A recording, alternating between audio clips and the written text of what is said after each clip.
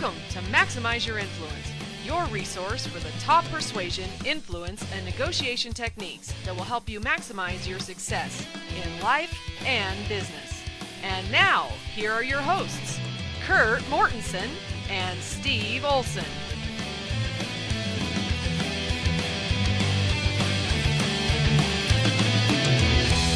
Welcome to episode 106 of Maximize Your Influence. I'm Steve Olson, and I have Kurt Mortensen here. By the time you get this recording, everybody, Labor Day will be over, but it's Labor Day here in the United States, so Kurt and I are laboring, recording yet another awesome podcast for you, and apparently neither one of us has any good plans for the day, except, Kurt, I am going to go get conned at a furniture sale.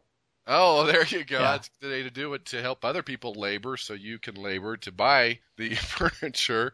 I guess it's just kind of find a barbecue. And then anyway, happy Labor Day, everyone. And to our international friends, that's celebrating those that labor. How's that for a description? Yep. That's about all we know about it. I guess we're just terrible, but yeah, it's something to do with that. Yeah, it was passed by probably Congress 2,000 years ago or whenever it was, and it just happens, and we like playing. And the sad note is it kind of tells us that, yeah, summer's about done. And you got to get ready to roll for some reality and changes in school and weather and yeah. So, and Kurt, I got to say, you've just dazzled us with your knowledge of U.S. history. You don't know what Labor Day was, but whatever it was, the U.S. Congress passed it 2,000 years ago. Yeah, I threw the number out there. So I know if we took averages that, the country's only been around, a couple hundred years, but it sounded good. So if you would have called me out on it, people are like, oh, yeah, he's smart, 2,000 years. Oh, yeah. Congress of 55 A.D. Yeah, BC almost, to get into the BC. So, Labor Day goes back well into 200 BC. So there you know. Yep. Your fascinating facts. Yeah, look it up on Wikipedia, guys. It's all there. Yeah, it'll tell you on Wikipedia. That's the best place. It's all there, yeah. Well, whatever you're doing, have a happy holiday, even though it's already happened for you. I will probably have some great blunders for you next week because, like I said, I'm going furniture shopping. I'm going to a store that I know for a fact always has signs on every piece of furniture that says on sale. Regular price, sale price. But there's never a regular price. We know that works. That allows you to set the tone. And that's why we've talked on the show before, Kurt, and I'm getting on a little tangent here, which is nothing new. But people say, oh, don't make the first offer. But you see that at furniture stores, for example, these guys have incredible data. They put the first offer out there. And they know it's stupid and they know it's ridiculous, but it's so high that they set the terms under which the negotiation is going to happen. Well, that's what Americans get made fun of around the world for their negotiation styles. Like, oh, there's the price. Here you go. Without realizing that it can be negotiated. And furniture stores are up there with some car lots as far as the techniques they use. But you could probably go into a furniture store and see all 12 laws of persuasion happening. My favorite one that I see is you walk through and you see when it says sold. You're like, whoa, man, hey, whoa. There's a little social validation, a little scarcity all in one. It's a great technique. But they are underhanded with some of their techniques, as you know. So, blunder on. You might have top 5 blunders that you saw. That's what we need to do next time. I'm going to take my little wireless mic and just kind of have it available because I just think it's going to be some good stuff today. So we'll talk about it on the show next week. But we wanted to cue up the Urkel because you have an article out of the Journal of Midwestern Agricultural / Psychological Studies. Yeah, our all-time favorite. So here, Urkel go. That's Steve's favorite noise, not mine. But there he is. This one, the not so bad, it's the Journal of Personality and Social Psychology, which I'm sure everybody on the podcast has a subscription to because, you can't be a serious persuader not have that one. But anyway, it was interesting. They talk about, can your personality change? There's a lot of research on personality and how we see the world. Basically, personality defines us as people and how we interact with the world. And some people say there's 4, some people say there's 5. I've seen 16, I've seen 32. You've studied, you could be a red dog, owl, introvert, assertive, right? It's really confusing sometimes to where, okay, was that a dog? No, that was the poodle family, but they were red and they were assertive, but they were introverted. And sometimes it gets, what's that? Who has time for this? I know. But it's so overwhelming for people, they just shut down. And it was interesting that they did some research on this because a lot of people felt, well, you're stuck. And a lot of people get offended when they do personality tests because, well, I'm not this, and they don't want to be pegged into this little hole. But basically, the personality traits we have as adults tend to grow out of the kind of temperament we had as infants and even toddlers. And what they did found is personality changes still occur. I mean, they happen throughout our life. And even we know as we grow old, our personality changes. We become more mature, more agreeable, more conscientious, and emotionally we're a little more stable. So those changes tend to happen. I think we see that in marriages all the time, right? After a while, I think the guy's like, whatever, it's not worth it. And they become more agreeable, and it just kind of changes the relationship a little bit. So they did studies with they called the Big Five personality traits, and they asked people, okay, what traits do you want to change, what you want to do? And they worked with them in weekly sessions, and they reminded them of their goal, what they want to do, and they actually saw changes. And it was interesting as far as you look at the results. They looked at these results, these positive findings, but they said, well, be careful that this brief exposure, there were changes to personalities, but they weren't too sure if those changes would stick in the long term because we kind of have that default setting that we have. And sometimes we try to change based on the personality, or maybe there's an important person that we're meeting. And they took a deep dive into personality and realized, yes, there can be some changes. Changes happen with time. But I think the big picture here is that, we talk about this all the time on the show, is how important personality is, adapting your persuasion tools. The big picture I've seen as I've taught personality is that some people get so overwhelmed, they don't get it, they don't understand it, that it sounds cool, but they really never are able to apply it because it's just too overwhelming to remember the 16 or 32 or even the 4 personality styles, that they just go to their default setting with their personality and persuade how they like to be persuaded. That's right. That's right. You talk about it happens in marriage especially. You just kind of change over time. I've noticed that. My wife jokingly said to me the other day that, you're getting a little bit more stubborn than when I first married you. Yeah, I've been accused of that too. I've been accused of that and becoming more introverted. Really? Because, both my wife and I, class clowns, very extroverted, running around, wanting to be the life of the party. But I think this public speaking thing I've been doing, doing seminars and speaking for 3, 4, 5 days in a row, it takes it out of you, and I guess you don't need it anymore. Anyway, that's my theory, to where she says I'm actually more introverted, to where, whatever, it's not worth it. I guess I get that feel through seminars, but that's been her viewpoint as far as the change in my personality. It does it to you. You speak for a full day. I told my wife the other day I was speaking in Anaheim, and I got done for the day. She's like, how's your day? I said, love you, but I don't want to talk about it. I'm just going to say nothing until that time, and I'll call you. It's true. Yeah. That comes back to my, after speaking 3 days, my post-seminar depression, or whatever we called it, where mentally you're dead and emotionally you're frazzled, and you've been speaking all that time to where, I think you just need a couple days or at least a day to kind of recoup and get back on track. Yeah. I got a marriage joke for you. Oh, go. Yeah, this one's for the ladies. So a lady puts an ad into the classifieds, and it says, husband wanted. And the next day, she received 100 letters, and they all said the same thing. You can have mine. Who have we offended here? Is it the husband or the wives? Well, we got the wives. Well, we got the husbands there, but this one's for the husbands, so we're going to offend the wives now. A little boy asked his father, Dad, how much does it cost to get married? And the father replied, I don't know, son. I'm still paying.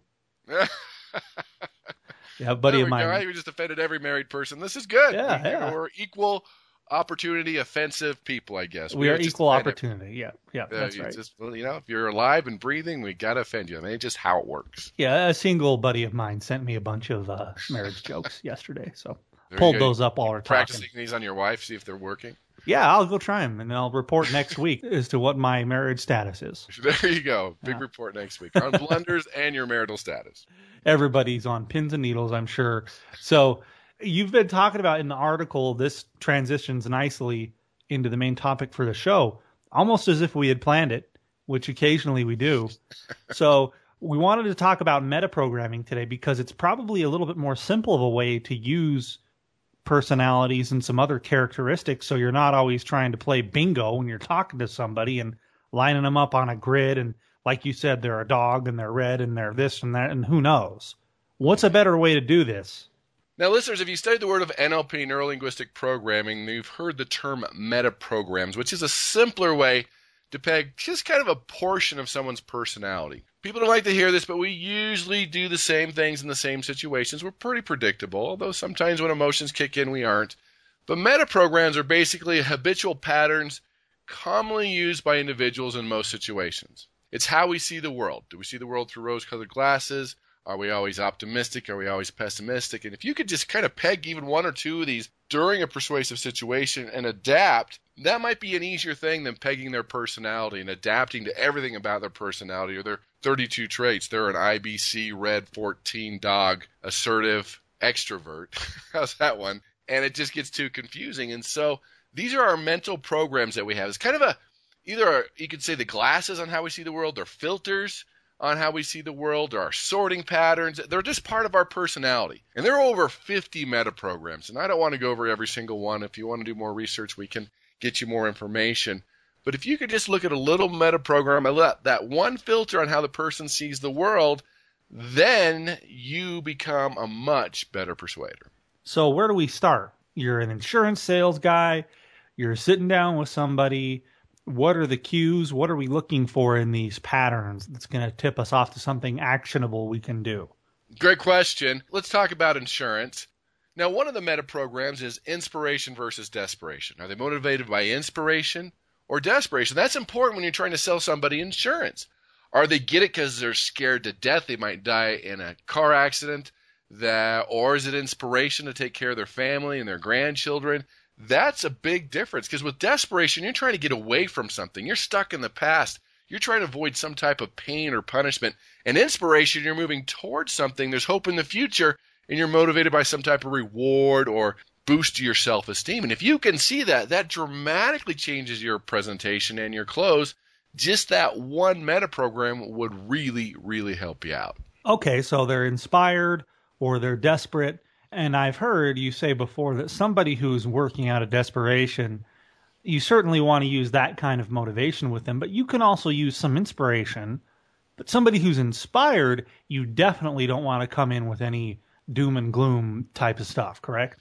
Exactly. So if they're inspired, they're excited about the future. Let's take a real estate example. If they're buying an apartment complex to fund their grandchildren's education, you stay in inspiration. You stay in that meta program, because if you bounce to their opposite, then a lot of times they'll have a disconnect and you won't be able to develop that relationship or the trust. Yeah, that really is tacky when you've got somebody who's trying to put the doom and gloom into you and you don't already have it. It's just really tacky and lame. So what's the next step? We covered inspiration, desperation. What's the next pattern or meta program we should look for? One interesting one is what's called specific versus generalities. Some people just want the specifics. They want the details. They want the exact numbers. If they want to know how much it costs to heat the pool in October, they don't want to say, around $27. No, it's $27.42. And in October, here's the whole year. Here's the averages, right? That's what they want. They want to know the specifics. How does it work? What's going on? Versus some people don't care. You do those things, it drives them nuts. Their eyes roll back in their head. They're big picture people. Estimates are fine. They just want to see that whole big picture, what's going to happen. And if you can peg that, then it makes a huge difference in your ability to persuade them. Okay, good. So specific versus general. I'm a general type person. Unless I smell a rat, I tend to get more specific, right? Mm-hmm. But if I trust the person, give me ballpark. I don't need to know all the small details here. Is it pretty bad then if you transition from one to the other? You're talking to somebody who's specific in a general way. Is that going to totally curtail the process, kind of like talking to an inspired person in a desperation format? If you peppered a few specific numbers in there, probably would be okay. But if your whole presentation was the specific, the nitty-gritty, and they wanted big picture, they want to see it on the board, they want to visualize it, they're okay with the estimates, then after a while it would repel them, yes. Okay, good to know. All right, what's the next pattern we should watch for? Same versus different. Some people, when they look at something, they're looking for similarities. How does it match? What are the patterns here? Then some people, they look for the opposites. How are they different? What are the discrepancies? I mean, if you showed people 4 pennies and 3 were heads and 1 was tails, and you'd ask someone, okay, what do you notice about this? They're like, well, they're all pennies. That would be the same, versus the different person's always going to find out that one thing that's different or why it could go wrong, right? Well, the 3 are heads and 1's tails. We just think differently that way. And so if they're always looking for similarities and those patterns, you got to stay that, versus Some people just want to find what's the opposite. How are they different? What are the discrepancies here? What's going wrong? What could go wrong? And that changes how we persuade and influence also. What kinds of things early on in the persuasion process would tip you off to that? Somebody who thinks along the different mindset. If you were 2 minutes late, they're going to point that out. Okay. If you didn't have coffee at the seminar, they're going to point that out. I've had these people at seminars run up afterwards and say, you know what, on page 72 in your book, you know what? Uh-huh. Okay. Right, though they're looking for something, and sometimes you need to give them something that's wrong or something to fight about. They're looking for something that's different, and a lot of times you work a lot with real estate. People use the dirty deed called the setup property, where they show someone a $200,000 house that's just rotten versus a nice $200,000 house that's so much different there. The second house looks so much better than the first house. So is it safe to say that they're just more of a negative personality? You could almost categorize them in the optimism, pessimism. That's also another meta program to where they're looking for things. What's wrong with this? What could go wrong? What are the opposites? That type of thing. That's what they need. That's how they're programmed. Give them a few. They're looking for it anyway. You might as well be the one that gives it to them instead of them creating one in their mind. I'll admit I have difficulty with this personality trait here, because to me they're just pointing out problems for the sake of pointing them out. Mm-hmm. So what do you do here? I mean, you had alluded to the fact that you give them something to find that's wrong so that they can scratch that itch. If they just keep going, what's the solution? They're tough to negotiate. When you have an opposite pair or even two differents negotiating together, it is tough because everything's wrong, everything's different. What are the discrepancies? A lot of times these are your analytical people that are maybe accountants or finances or internal auditors type people. That's what they look for. That's what they love to find. That's how they're programmed. So if you can give them a few victories as far as they found something, oh, you're right, there's a discrepancy. Oh, you're right, you need to work on that. Give them a few victories. That tends to diffuse them a little bit to where you can kind of keep going through the negotiation or the persuasion process to where you can get them to say yes. But there has to be some type of victory in their mind that they found it, they expose the discrepancy, oh, you're right, let's fix it type of thing. That really diffuses that type of meta program. Right. I would think that a dangerous issue there is you don't want to tip it off so much to where you're perceived as incompetent, right? You've got to give them something and control that negativity. But those kind of people too, I say this because this is my business partner to a T, right? If he notices 1, 2, or 3 mistakes, then he automatically assumes incompetence, and getting anything done is just pulling teeth. No, that's a great point because you have to watch it. If it's just red flag, like you have no idea what you're talking about, versus they notice that there are a couple cents off, like, well, I rounded up. Well, we don't do that. We go out, right? I'm like, okay, well, we can do it that way, or we can follow this model. I follow this formula, but all right, since your standard's this formula, those minor little things that don't hurt your credibility would be important in this situation. And I've kind of noticed with those people too, asking them up front, what would you like to see here? Or what are you looking for? That gives you a lot of leverage down the line because they hold you to that kind of stuff. And a lot of times they hold themselves to that standard. So when you provide it, it's harder for them to go back on that kind of stuff. It has worked well for me in the past. What is the next meta program that we should watch out for? We've talked about this earlier. Let's talk about men versus women. There's different programming there. If you're married, you know that to be true. Yeah. Right? The way men persuade men or men persuade women, there's some differences there. Not that that's bad. It's good that we're all a little bit different. That's a good thing. Men tend to use more simple language. They don't ask for unsolicited advice. They love praise, and they need space sometimes to work out their own problems. Versus women, a lot of times, they need the undivided attention. You don't give them solutions. You just need to listen, right? That undivided attention. They need that eye contact, and it's not a good thing to say their feelings are wrong. And, of course, we go have a little bit of each of those. That's definitely true. The men don't want the unsolicited advice. And we like to give our unsolicited advice to women, and that causes a lot of problems. I'm going into dangerous territory here. Women like to give unsolicited advice to men. Yeah, I mean, we go back and forth on that, so it's different. I mean, it's the simple things. We could say introverts versus extroverts, right? Extroverts love to communicate. They're public people. They need the face-to-face contact. There's introverts who keep feeling inside. They work solo. They love the memos and email. You have logical versus emotional. Logical people, they use their head, facts, statistics, past history. Emotional people, they use their heart. They're swayed with emotions. They like to go by intuition. So if we could pick up just on a few of these and see that when we're trying to persuade someone and adapt to that one meta program that's very dominant that you see right out of the chute, then it makes a big difference in your ability to persuade. All right, so men versus women, an obvious one. And in fairness, like we tried to be at the beginning, we want to offend both parties. I said that women like to give the unsolicited advice to men and men don't like to receive it. Men also like to invalidate women's feelings, and that never goes well, too. So that's the battle of the sexes. It's been going on since the beginning of time.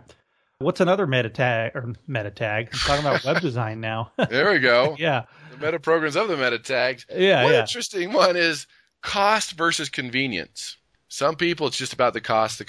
Some people, it's the convenience. For example, if you go to 7-Eleven to buy milk, it's not for the cost.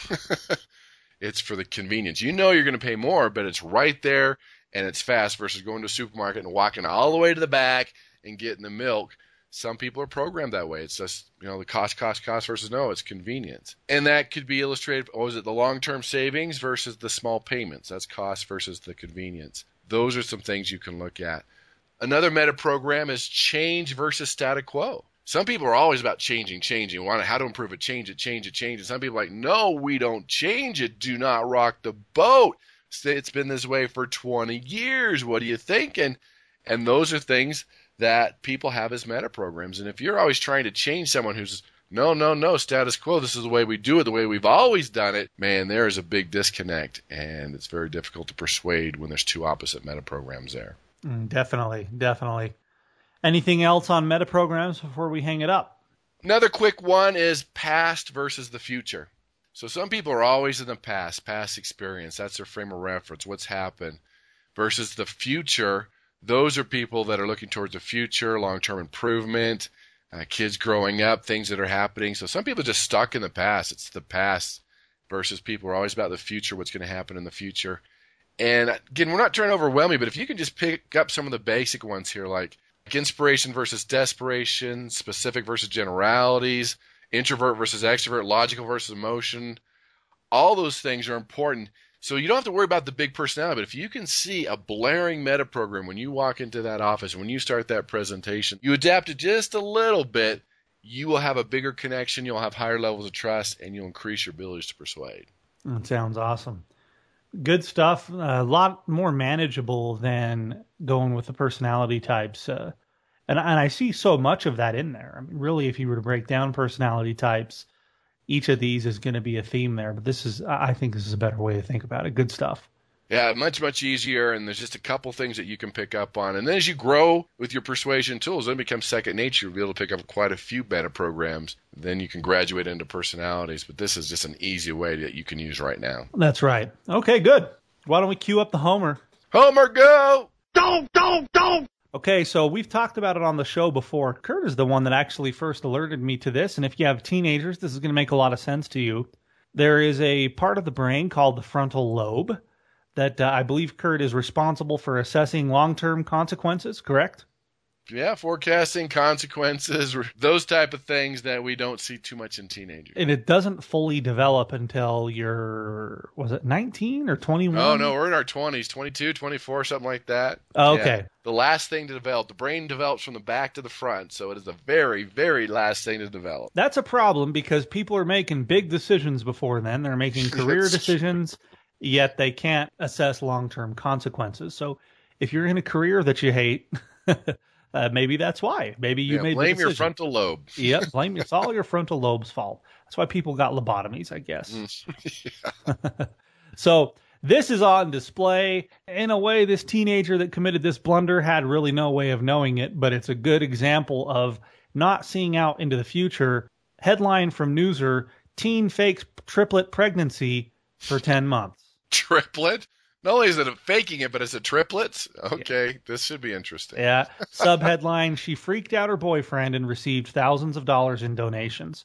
I bet it was a good ride while it lasted for the 10 months. So here we go. After discovering his girlfriend was pregnant with triplets, a 16-year-old Michigan boy. A lot of blunders coming out of Michigan lately. Yeah. And usually they're having to do with this kind of stuff. A 16-year-old Michigan boy was prepared to do whatever he needed in order to be the father. I started looking for jobs the best I could, a teen identified as Jordan tells Fox 2 Detroit. I was ready to donate all my time. The only problem? His girlfriend's pregnancy was a hoax, perpetrated with the help of fakeababy.com. We've got to talk about that in a minute. Yeah, that's a whole nother blunder right there. Like, hello. The 60-year-old faked her pregnancy for 10 months, sharing ultrasounds, sporting a growing belly, joining a Facebook group for mothers of triplets, and naming her unborn babies Ivan, Alice, and Isabella. The unnamed girl, identified as being from Wyandotte, received thousands of dollars in donations from acquaintances, a church, a nonprofit, and more. The boyfriend's aunt says there were so many gifts at the baby shower, the girl couldn't open them all. Here we go. Frontal lobe. Things started to fall apart for the fake mom to be when her boyfriend couldn't figure out why 9 months came and went without a birth. Oops. The mom was unable to confirm that the girl's doctor even existed, and then a number on the Facebook group point out that the girl's ultrasound pictures looked just like fake ones available on fakeababy.com. Finally, the day before a supposed C-section, the girl reportedly said she lost the triplets. They're just gone. There's no more triplets. Yeah, just evaporated into thin air. This goes on and on, but classic example of frontal lobe and long-term consequences. Wow. Yeah. There's seriously no frontal lobe there because, what are you going to do after 9 months? It went 10 months. Yeah, so one did she day have to at a return time. all the stuff? I'm assuming she did. She should have moved to South America or something because... Yeah, I don't know. Apparently her brother says she really was pregnant but lost a baby at 6 weeks and she was scared and didn't know what to do. And wow, I mean, it's going to be bad. So do you know they're triplets at 6 weeks? I don't know. I don't either. Yeah, a lot of holes in that story. Yeah, big blunder. A lot of holes. Hey, you know what? Fakeababy.com. Wow. I don't know if it's like a crank site or what it is, but that's pretty bizarre that site even exists. Yeah, let's fake a baby. I don't know if we want to go down that road. There are so many things wrong with that who would create that, but anyway, yeah, we don't need them as a sponsor. I'm looking at this. Yeah, we don't care if we offend them. Fakeababy.com, the best gag gifts on earth, home of the $9.95 fake ultrasound. Yeah, it goes up there with the fake lottery tickets. It's not that funny. To the person that you're doing it to, that would be up there in that category. The websites that exist. It's just shocking. And this is probably not even close to the worst one out there. All right. Well, that's a semi-depressing and funny way to end the show. Kurt, any other comments before we wrap it up today? Main thing, hopefully you learned today, your default setting is you persuade how you like to be persuaded. If you can look for those meta programs, if you can adapt to their personality, it makes a huge difference in your ability to persuade and influence because now you're helping them persuade themselves. There's a bigger connection, more trust. It just makes the process so much easier. That's right. We're going to wrap it up today. My wife is like 8 months pregnant, so I need to look at the ultrasounds on this website and make sure we're good here. Maybe better upload a few or see what's really happening. Yeah. So if 9 months comes and goes, then we got a problem. Christmas time, we know something's up if you haven't had that baby yet. Yeah, exactly. Everybody, thanks for listening. And one more time, too, the offer is still out there. Leave us a review on iTunes. You just need to go to iTunes on your computer and type in Maximize Your Influence. Leave us a review. Send us an email to maximizeyourinfluence@gmail.com, letting us know you left a review, what your name is, and we will send you lots of cool stuff, all for the cost of less than a Honda Civic. In this instance, free, which is less than the cost of a Honda Civic. That is less, yeah. Offer's still out there. Keep at it. We appreciate those of you that have already helped us out there, and we'll catch you next week on another episode. See you next week and Persuade with Power.